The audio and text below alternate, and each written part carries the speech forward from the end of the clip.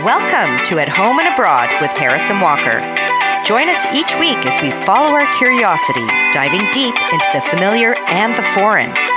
Reach beyond your front door as we uncover new perspectives, explore intriguing ideas, and have real conversations with the best guests. Ready for something different? Let's get started. Rudy Kurniawan may not be a household name, unless perhaps you are an enophile. Mr. Kurniawan is in fact the mastermind behind one of the greatest wine cons of all time. In the late 90s, Rudy Kurniawan traveled to California from Jakarta, Indonesia, a young student intent on a career in accounting. His life took a turn when in 1999 he discovered his taste for oat wines after ordering the most expensive wine on the menu, Opus One, a $300 Napa Valley Cabernet Sauvignon. From the first taste, he was hooked, opening his awareness into the rarefied world of exceptional wines. This pivotal moment in a young man's life led to a rapid climb in first the local wine community and then among the California industry elite. He was a quick study, and beyond this, his palate was exceptional. Some reports even claim that Rudy was a super taster. It wasn't long before Rudy Kurniawan started buying and selling rare wines and was an aggressive bidder at wine auctions, sometimes just leaving his paddle aloft until he won. Soon, Rudy had amassed a dazzling wine collection, which he referred to as his magic cellar. By 2006, Mr. Kurniawan is said to have been spending as much as $1 million a month in wine. Though this relative unknown did not have much of a history to support his meteoric rise in the wine world, his exceptional palate and generosity convinced most of his reliability. He even won the trust of the New York exclusive group of wine lovers, 12 Angry Men, but there were questions.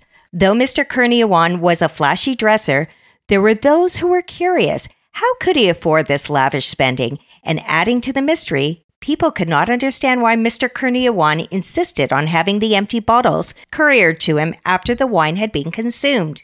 Apparently, he became furious if these bottles were broken or not delivered. The questions became more insistent after he presided over an exceptionally vast auction he called The Cellar in 2006. This selection of his own wines was sold through the auction house Acker, Merrill & Connet, first for $10.6 million US and then for an additional $24.7 million in a second auction. $35 million richer, he went on a spending spree buying cars, clothes, and splurging on a renovation on his Bel Air mansion. Now experts in the field began to compare notes. How did Kurniawan amass such great volumes of rare wines? At a private tasting event in the home of a leading Burgundy collector, a fake was uncovered. Then soon after, in 2007, at a Christie's auction, several of the magnums of his 1982 Chateau Le Pin were pulled after being identified as forgeries by the winery itself. Then the 8 magnums of 1947 Chateau La Fleur, which he had sold the year before with Acker, Merrill & Connet, were flagged as fake. Apparently only 5 magnums of 1947 La Fleur were ever produced. In 2008, Mr. Kurniawan decided to sell 22 lots of Clos Saint-Denis from Domaine Pensant in another Acker, Merrill & Connet auction, the bottles ranging in vintage from 1945 to 1971. These were spotted as fakes and removed from the auction by Laurent Pensant, owner of Domaine Pensant. According to Pensant, wine from this vineyard was produced in 1982, not before. And now the wine community was truly suspicious, among them some serious collectors. Billionaire and wine collector Bill Koch wisely decided to have his collection authenticated and discovered that wine he had purchased from Mr. Kurniawan were forgeries, and he promptly initiated a lawsuit against him. The walls were now crumbling around him. Then in 2012, $785,000 worth of wines consigned to auction by an LA restaurant owner named Antonio Castanos were removed when it was discovered that Castanos was acting as a cover for Kurniawan. On March 8, 2012, FBI agents raided Kurniawan's home in Arcadia, California. FBI agents discovered extensive evidence of wine fraud. His home was filled with wine crates, wine bottles that were in the process of being forged, corks, and more than 19,000 fake labels for rare wines. There were also the how-tos for the wine forger, instructions on how to create fake wine labels, and how to make inexpensive wines taste like rare wines.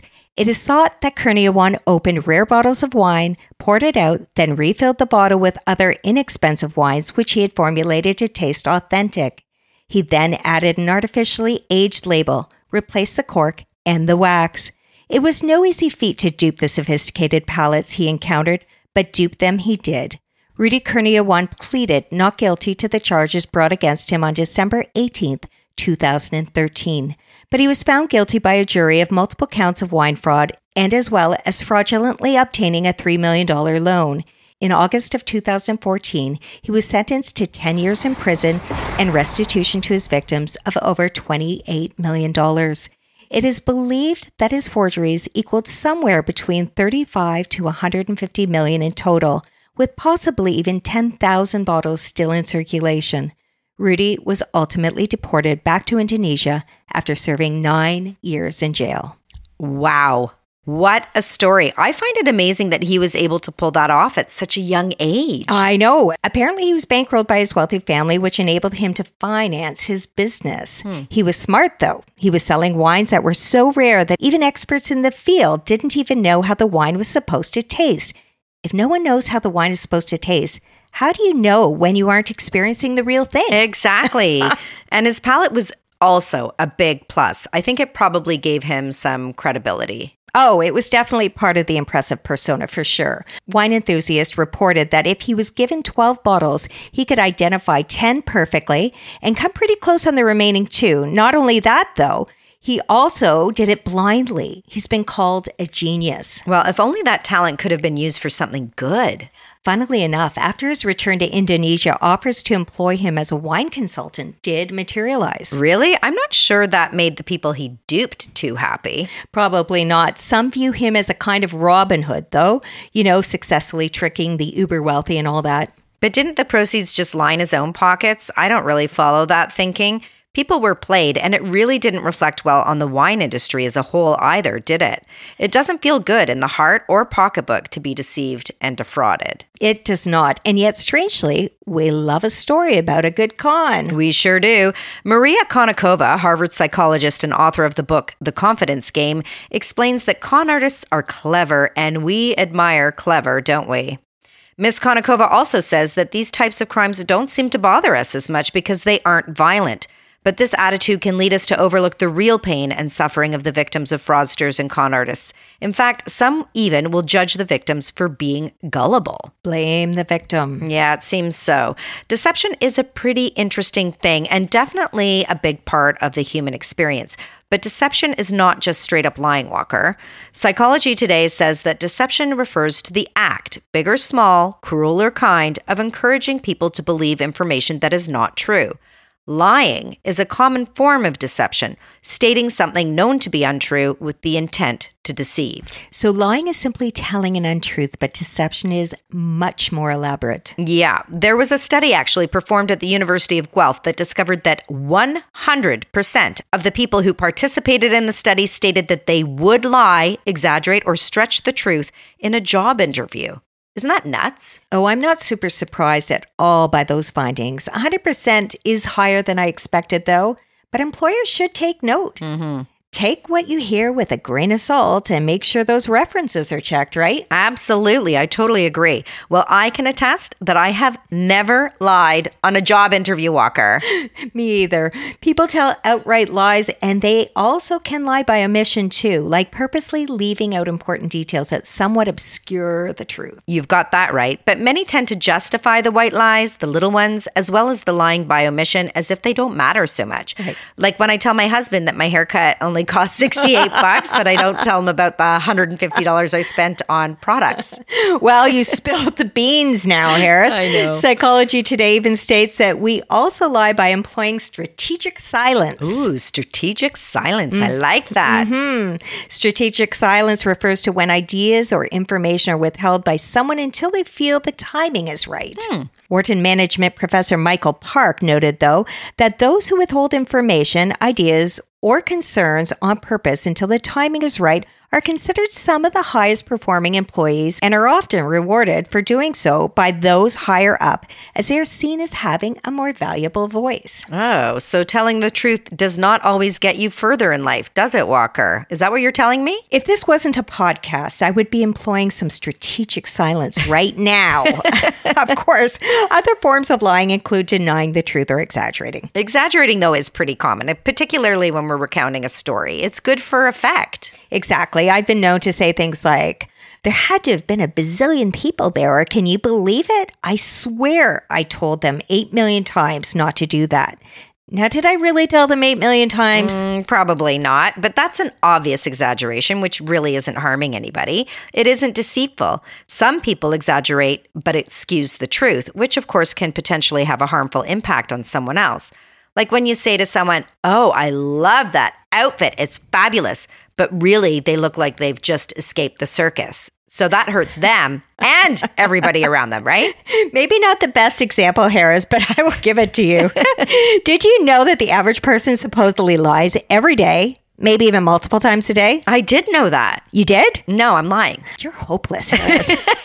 People lie for all kinds of reasons. Many typically lie to get ahead somehow, but apparently only 9% of lies are for this purpose. We also lie for other reasons, like to stay out of trouble, like you and your haircut. Mm-hmm. But also a good number of people tell lies in an attempt to protect someone's feelings, protect a relationship they have, or simply to avoid feelings of not feeling so comfy. Yeah. You know, like when your friend asked you what you did last night and you had been to a party they weren't invited to, instead of saying, I danced all night and had the best time, you tell them you stayed at home in your PJs and ate popcorn. Yeah, you're protecting their feelings. Is that a lie by omission or is that just straight out lie? I know, maybe both. Yeah, maybe. And we've all said this lie when your partner asks, are you okay? Despite the fact that you're seething with irritation, you reply, I'm fine. Oh, I've used that one more than once. Some report lying to their significant others by saying, I love you, when they aren't really feeling it, or conversely claiming that they aren't interested in someone else when you actually are. Yeah, well, that latter one is a little bit self-protective, right? Like maybe you're not ready to admit that you like somebody yet. I agree. You might not know it from the examples, but people are more likely to lie to strangers than to family members or friends. Well, that makes sense. It should be harder to lie to people you trust yourself. But aren't we instinctively more suspicious of people we don't know? Stranger danger and all that. But of course, we do get taken in all the time by people we've just met. Think of all the fraud that takes place by phone or email these days. Well, in the words of Sam Johnson, British author and linguist, we are inclined to believe those whom we do not know because they have never deceived us. Wow, that's something to think about. We have no reason yet not to believe them. Right. So we do tend to be a little trusting, don't we, Walker? And perhaps our defenses are lowest when it comes to matters of the heart. Take, for example, the famous Tinder swindler. I've never seen this show. Have you not? No. It is fascinating. Essentially, it's a British true crime documentary based on the real life story of a man born as Shimon Yehuda Hayut, who went by the name Simon Lviv. This guy met women on Tinder claiming to be the son of a diamond oligarch. His social media offered images of his high-rolling lifestyle, which was, of course, quite seductive to these women. He courted them, he wined and dined them, and he forged serious connections with them. But he was often absent, apparently traveling for his family's diamond business. But it wasn't long before Simon was asking them for money. In one case, with one woman, he claimed to be in danger, and he was told that it was not recommended that he return to London to see her. Soon after, he sent her a video of his bleeding bodyguard. He claimed to need money from her as he could not use his credit card anymore for security reasons. Wow, elaborate. Very elaborate. He even asked one woman to travel to Amsterdam with $25,000 worth of cash because it's untraceable, and she actually took out a loan. And she was not suspicious? Well, it seems obvious, doesn't it, from an outsider's perspective?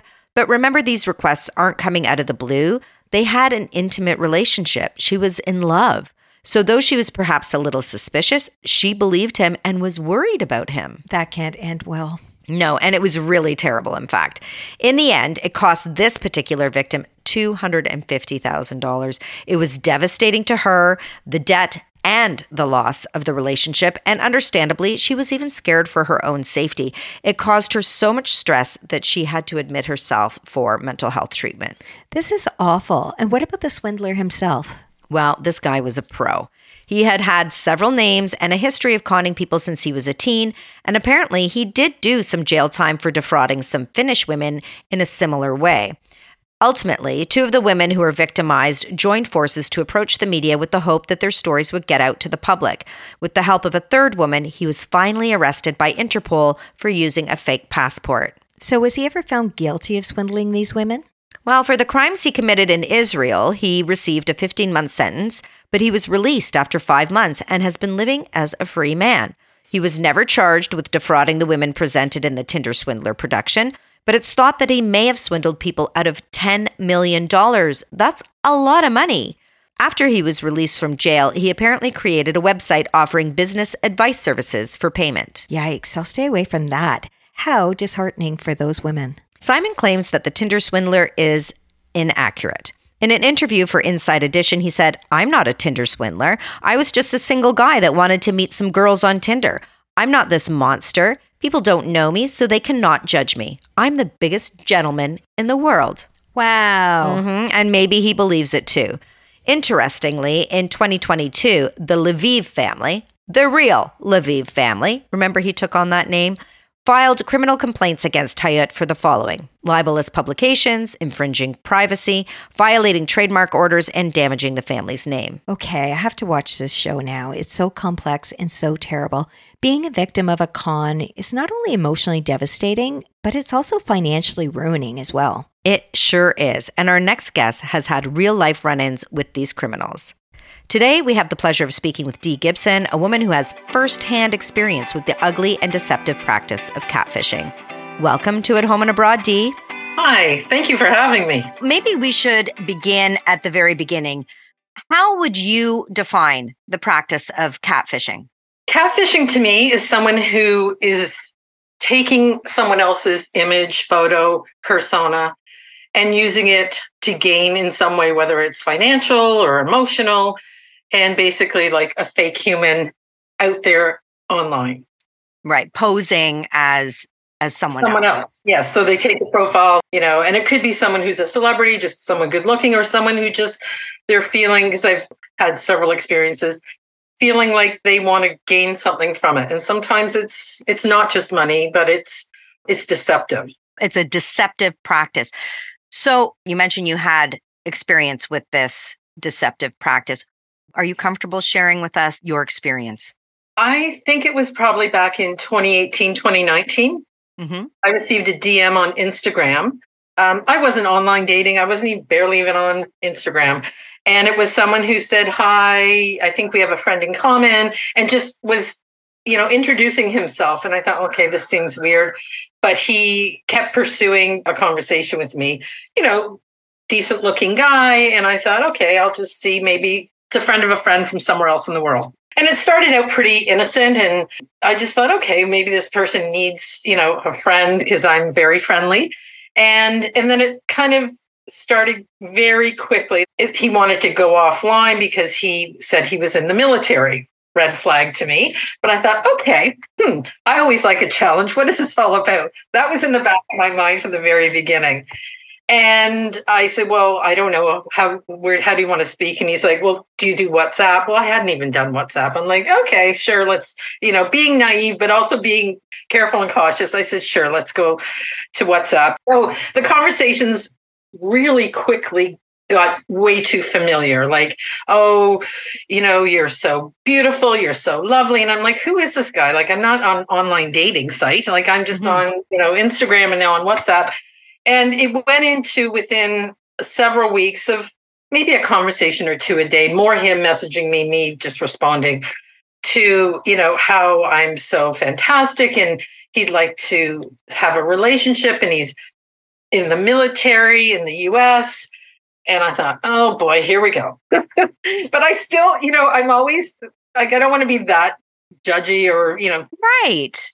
Because you never know. This could be a real person who is interested in you. Exactly. And just needs a friend even, right? So benefit of the doubt, I continued on. And then the conversation started getting more in depth about his life. And he's in Afghanistan. He's on his 4th tour. And I'm like, I would start Googling things to find out, is this for real or whatever? And then we're going to say now we're a month in, and he tells me a story that he's without money. Red flag again. Right. And would like to know if I could send him $100 because he doesn't have money for food. And I said, well, that's bizarre because the US military provides you meals. You're on a tour. And he's like, oh, well, I just left for, he made up some story. He was somewhere else. And I said, no, I can't do that. I'm not comfortable with that. I don't even know you. And then that made me kind of think, okay, this feels weird. And then he was mad that I wasn't going to do that. He was going to stop talking to me. And I said, that's okay. If that's the way you're going to be, then our friendship isn't what I'm thinking it is. But then he popped back and was saying, oh, sorry, making up excuses and going more heavily into wanting a relationship with me. And I said, I don't know you. I've never, we've never even FaceTime. Let's FaceTime. Oh, I can't. We're not allowed to do that. Well, let's have a phone call. Oh, my phone. I am only on my computer texting. All these stories and stories. So now I'm like, okay, something's up. Yeah. I told a girlfriend of mine about it. She's like, oh, yeah, this sounds so fake. And I went, so what do I do? And she's like, well, there's ways to reverse image. And I went, oh, right. Okay, let me take his photos. And I had about 5 photos. So I went into Google reverse image search and I thought, I don't know how to do that. And then I found something called TinEye. In TinEye, you can, literally screenshot the photo and put it in and pop up and see what you see. Well, I literally saw hundreds of photos of this guy, and it was all different last names. Oh my gosh. When I find one that has his military uniform on, and I'm like a research investigator persona, like I like to dig and find out. So I screenshotted it, I zoomed out, and I see the name. And it was very similar to the name the person gave me, but off by 2 letters. And I thought, that's strange. Because I saw these images, I thought, okay, now that I've got the person's name, I'm going to go on Instagram and put in the last name and see what I see. Right. Well, there was about 450 fake profiles of this name. You have got to be kidding. I am 450 profiles. At least. I literally was trying to screenshot them all to go, what is this? How could someone have all these fake profiles? Now, at first I'm thinking, is it him and he's trying to lure in women? What is it? I was baffling to me. Then I decided, I'm not on Facebook, but I decided, well, I'm going to go on Facebook and the name that was on his uniform, I'm going to search that. Yeah. Well, I searched it and I found what looked like would probably be his real profile because there was actually lots of photos. He was engaging with it a lot. It didn't seem, because a lot of those fake profiles, they don't have a lot of followers. Right. But they follow a lot. Mm-hmm. I realized that. And in his profile, there was a photo of him and his mother. And his mother had her name. So then I searched her on Facebook. You are amazing.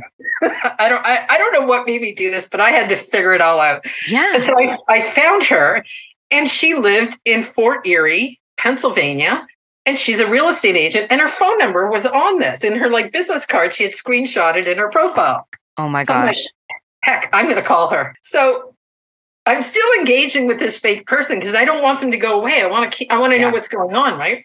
I called her and I said, hi, you don't know me and I don't know your son, but I'm engaging with someone online that I think is using your son's photo. And is your son in the military? She said, who are you? And I said, oh, I'm really sorry. I'm another mother who has a child. And if this was happening to my daughter, I would like to know. And I just thought I'd call her. She hung up. Wow. But obviously there's something there. She called me back 10 minutes later. And she said, sorry, I hung up. It was just shocking to hear what you're saying. Please tell me who you are and everything. So I told her, I said, I live in Toronto, blah, blah, blah, blah, blah. I gave her my background. And I said, and I'm not doing, this is not to harm you or anyone else. This is to get to the bottom of it. Because when I see what he has online, this is very disturbing. And she said, okay, I wanted to speak to you. My husband's an ex-police officer. And I went, okay. Okay. So she said, did you call the U.S. Army? And I said, no, but I have a number and I don't really know who to call. She said, let me call you back in an hour. I'm going to get information from my husband and see what he can give you. So they gave me the number to call the U.S. Army to report this. Okay. So I report it. And they're like, well, we can't really do anything. We're getting hundreds of calls a day with all these fake profiles. And I went, and there's nothing you're going to do about this? Like, these people are going after money. They're going after innocent victims. And they said, we're just overwhelmed. We don't have a department. Now, this was like 2018, 2019. Long story short, her and I became kind of the investigators to try and figure this out. And then I said to her, I have a girlfriend who is in investigative journalism. She's the biggest host in Canada. Can I give the story to them? Would you speak to her? And she said, okay, maybe you speak to her and I'll get back to you. So I spoke to my friend who is on W5 and we had lunch and I told her this story and she said, oh, I want to do the story on this. So from that point on, she said, keep engaging with this guy because we need to find out his IP address. We want to find everything out, right? Yeah. So we started this group investigation and then Avery took it over with her producers and I stepped aside because I said, the story can't have anything to do with me. I don't want my face on it. This guy's engaged with me too much. I don't know who it is. Yeah, he could be, a criminal. You have no idea who he is. So we got to the point where she was going to go and interview the mother, but the son stopped it. He didn't want to have anything to do with it because it might have an issue with his military career because he was in high-level security. So Avery decided, okay, we'll just leave Dee and the mother out, but I'm going to keep going with it. And she did she's actually done, I think, 5 episodes on it. And the one figured out what it was all about. I've seen these documentary episodes that it's Avery Haynes of CTV, right, with W5, that she produced thanks to you leading her to this story, which at that time wasn't really public knowledge. I mean, no, catfishing wasn't really, we didn't know, I don't even think we had a term for it then. We didn't really know that this was so pervasive in our society, at least in Canada, until Avery put these episodes on air. So it really was a public service that you did in your very modern Nancy Drew way. Yes, because I just felt like, my gosh, if I got suckered in and I'm, an educated, smart woman who's not desperate in any sense of the way, what would they do to someone who doesn't have the kind of street smarts and knowledge that I do? So from that, I also started looking online and found all these Facebook groups on romance scammers, but I didn't know where the group was. Right? Because sometimes they're actually just guys in their basement and, their mother's basement, but this wasn't. No. Was at any point this uncovered where this particular scammer was based?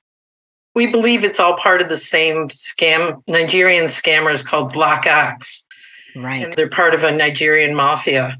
And they have cells in Toronto. And that scared me. And I thought, oh my gosh, thank God I never actually showed myself, right? Because it's easy to find people if you want to find people, right? And they're a very serious criminal organization. Yeah. Very serious criminal organization, which I don't know if people really understand that it's not 3 or 4 people in their basement trying to defraud people. It's actually quite an organized system. Yes, and they're stealing millions of dollars a year from people because of, in the UK, it's really rampant as well. I mean, it's all over, it's globally, right? So, and somehow they target, I don't even know how they targeted me because I'm really not online. Like, I don't even know if I had a photo of myself.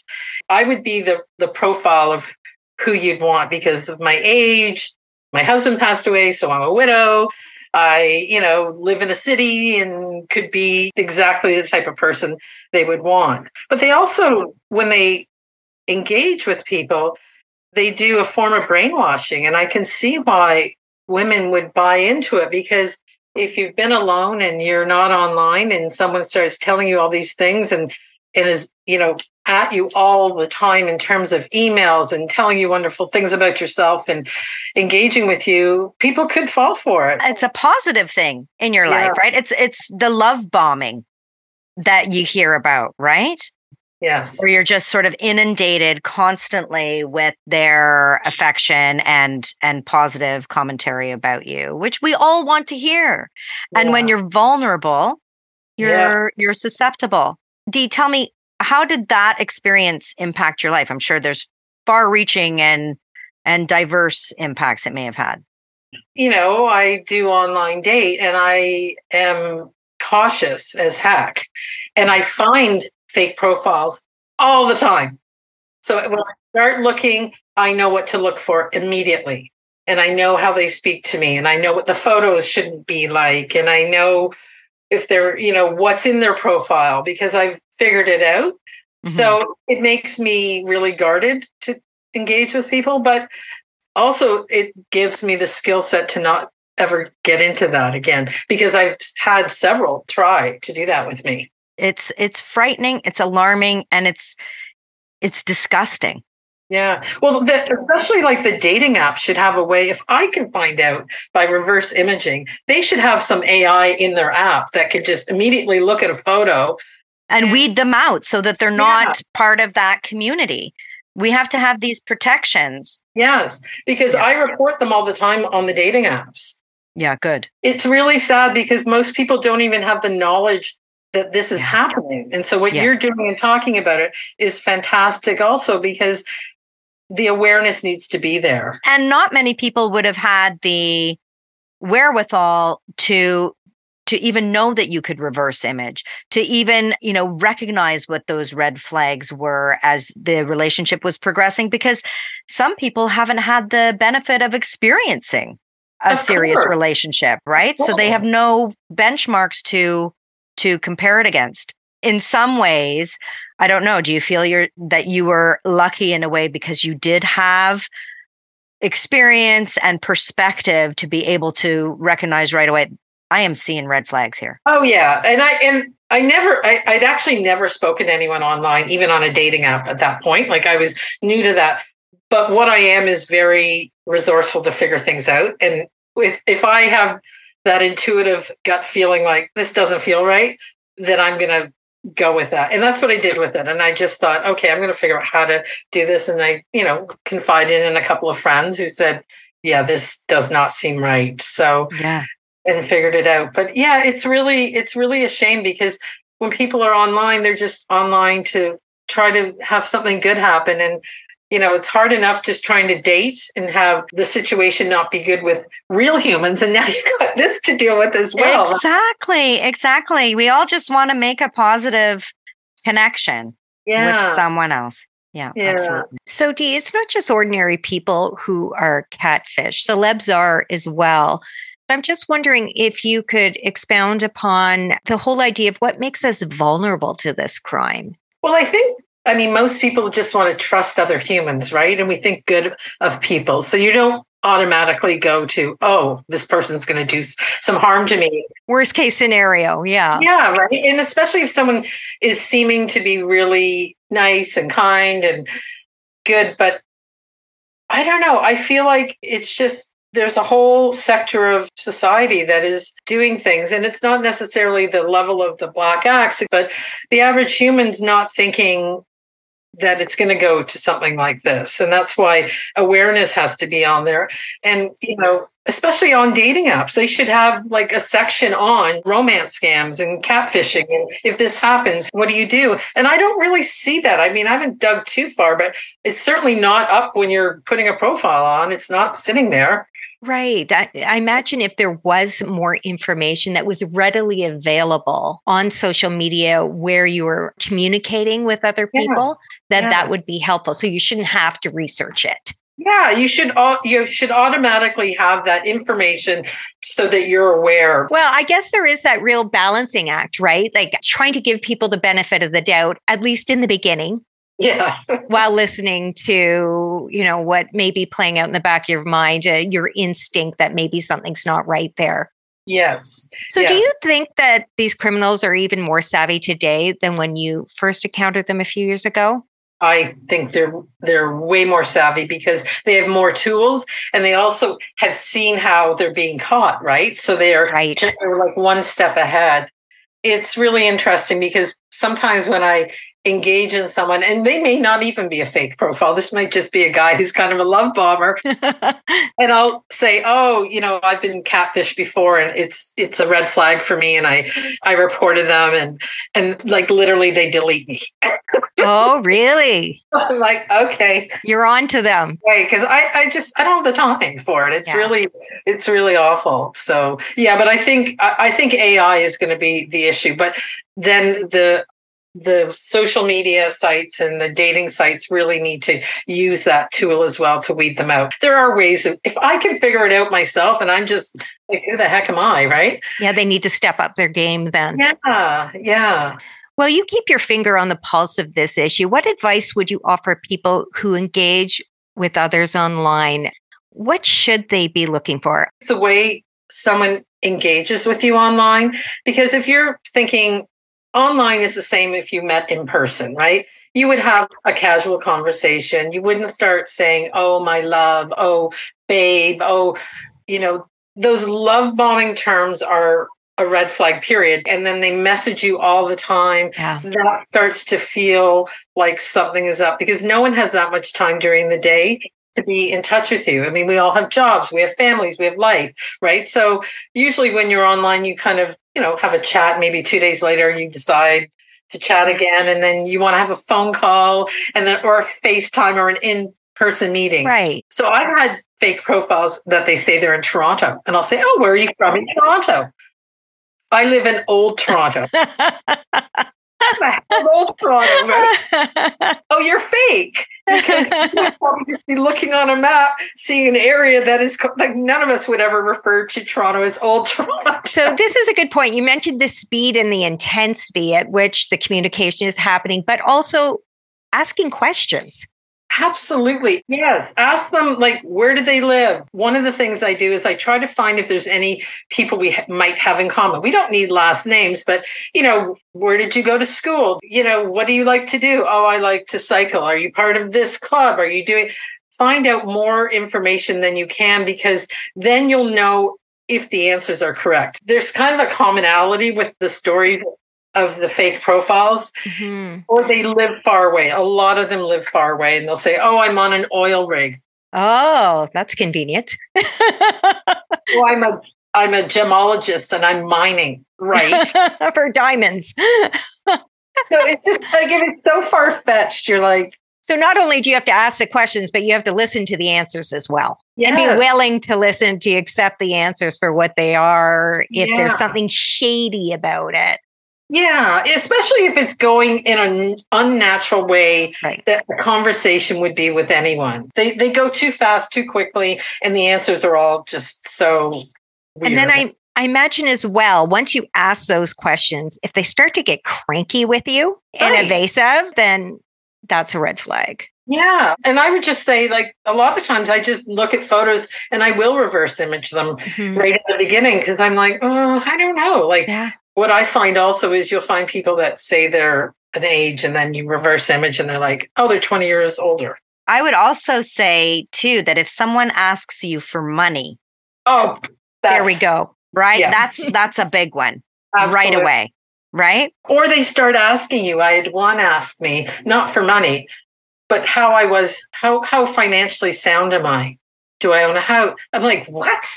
Why would you answer that question to someone you don't know? But I guess you feel like you know them after a month or two of chatting. Yeah. So maybe you do feel more relaxed in answering questions like that. There was one that asked me that, and I said, well, that's very personal. That's none of your business. Oh, well, if we're going to start a relationship like that, then I don't know why we would go on if you're not going to be comfortable sharing that stuff. It's like, oh. Yeah, don't let the door hit you on the way out. There's pressure already. It's crazy. Yeah. Well, thank you so much for chatting with us today, Dee. You've opened our eyes to the darkness that lurks online for sure. Your story will definitely help educate and prevent this cybercrime from happening to others, without a doubt.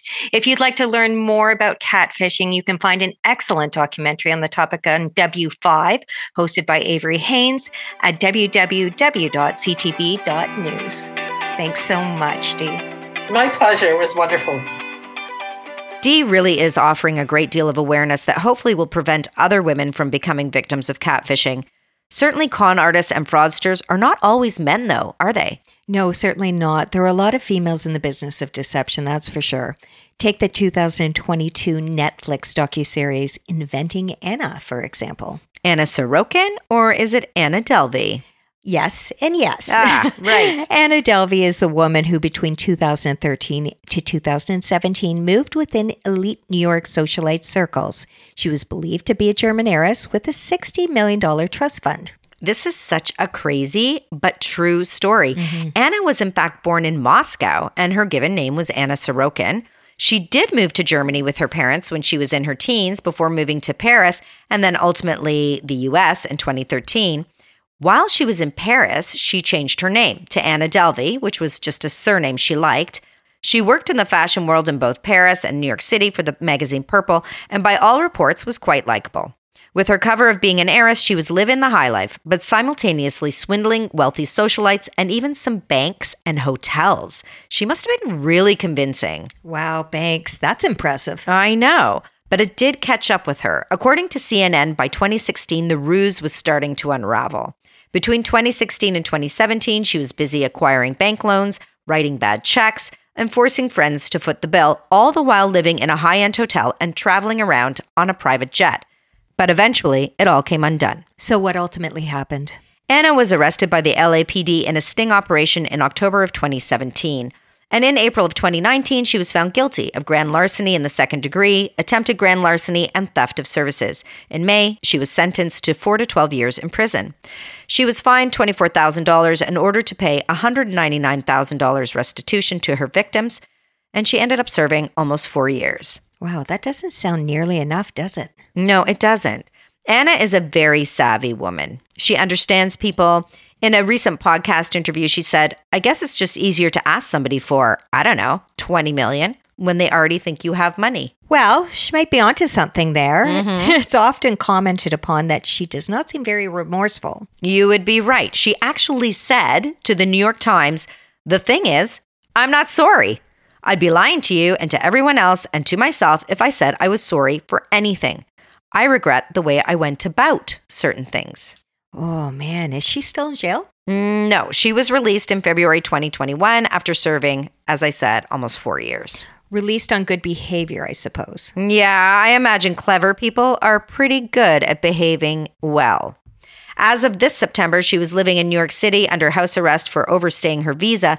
But in the past few years, she's been involved in many activities, including some TV productions, creating her own art exhibits, collaborating on a single called What the Hell, and of course, she's even a podcast host. Wow. What company are we keeping, Harris? I don't know there, Walker. She has created the Anna Delvey Show.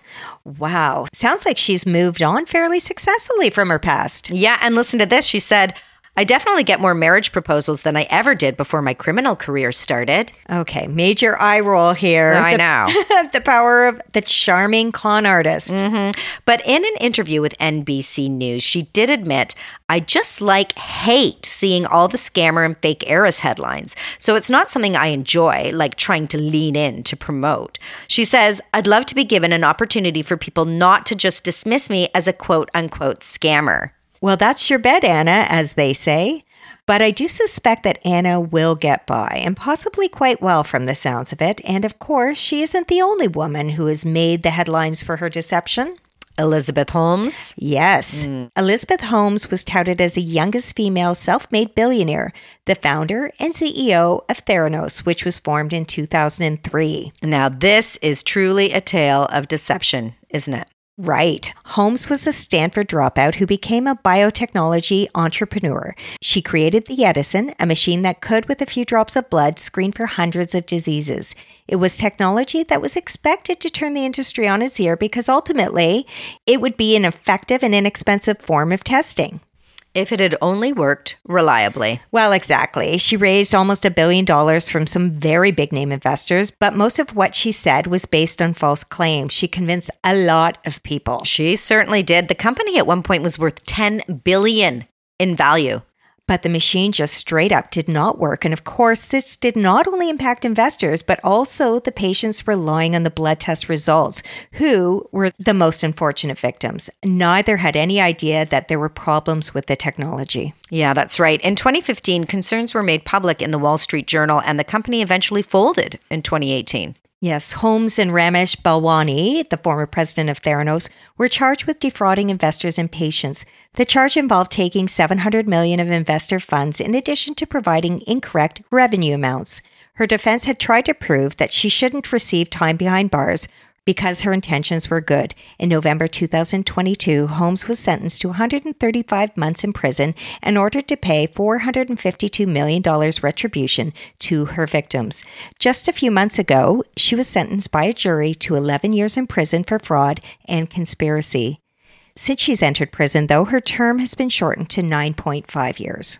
I think we don't always realize how far-reaching deception can be. Scott Budman, business and tech reporter for MSNBC, stated that a lot of venture capitalists in Silicon Valley, especially the female ones in healthcare, have said that she burned so many bridges and left so much damage behind that even years after Theranos crashed and burned, they're having trouble raising money because of the specter of Elizabeth Holmes. Yeah, the damaging ripple effect of fraud can be long-lasting.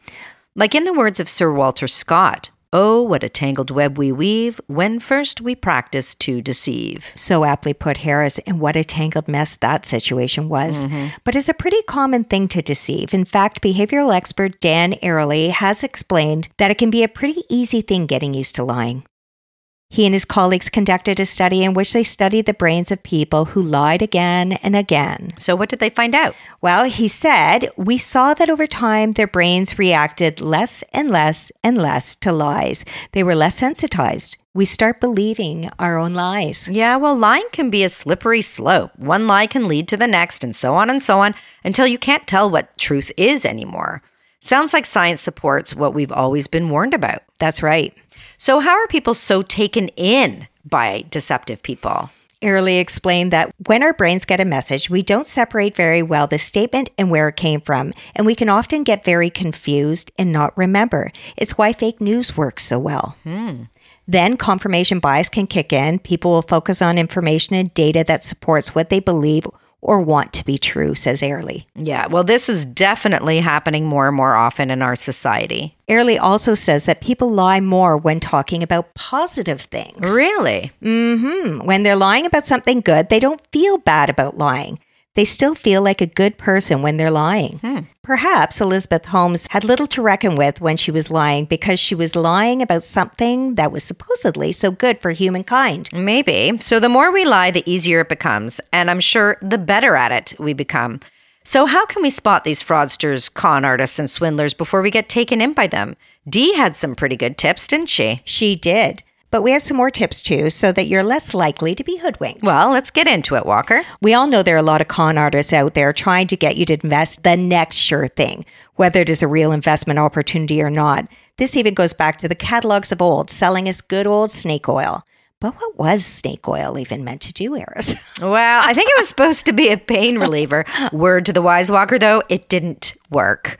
I did learn that con artists like to gain credibility by becoming a part of a community. They make connections, they bond.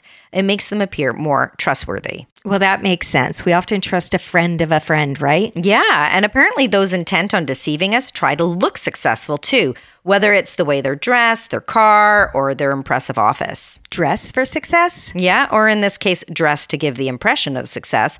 The next red flag is gaslighting.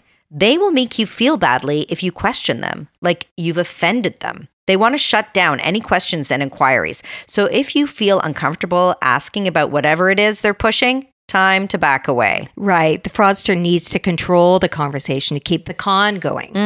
Maria Konnikova, remember the Harvard psychologist we just mentioned? She outlined the main personality traits that con artists share. She refers to these as the dark triad: psychopathy, narcissism, and Machiavellianism. Ooh, dark triad sounds frightening. I know, and it actually is. It's not necessary to have all three traits to be a fraudster. And of course, someone can have all three traits and still not be a con artist too. But Machiavellianism is typically always present. This has come to mean a specific set of traits that allows one to manipulate others to accomplish one's own objectives. Makes sense, right? And narcissism, of course, is a component because it allows the con artist to be deceitful without feeling badly about it, and they can even have feelings of entitlement. Psychopathy, that's the most rare of the three. This is the lack of guilt or empathy that's associated with psychopaths. So knowing this, Konnikova put together some advice. Okay. So beware of the sure thing investment. If you're feeling pressure or afraid of missing out, be cautious. Feeling pressure to do anything based on fear or FOMO is a definite red flag, I would think. Absolutely. She also warns that these deceitful characters tend to be great storytellers. She says they tell us the stories that we want to hear, not the stories that are true. She recommends looking for evidence to back up what they're telling you. This may be pretty difficult in the days of AI, social media, and fake news. I imagine you'd have to be vigilant in doing your research, dig deeper, and keep asking questions, as Dee said. Right. Konnikova does stress that we must always be careful, too, when we're communicating online. She warns about sharing our information and our feelings on the internet. She says, don't tell us how you're feeling, especially if you're down. Don't tell us when you're going through a divorce or a death. I know it's nice to have a lot of social media support, but that's a con artist's bread and butter. Don't feed the beast. That's all good advice, Harris. Well, you know I got your back, Walker, and that ain't no lie. Thank you for joining us at Home and Abroad with your host, Harrison Walker. If you enjoyed this episode, we would really appreciate it if you would rate and review our show. It helps us grow and expand our reach. Follow us each week as we continue the conversation. You can also say hi to us on Instagram at Harrison Walker or find us online at www.homeandabroadpodcast.com. We would love to hear from you.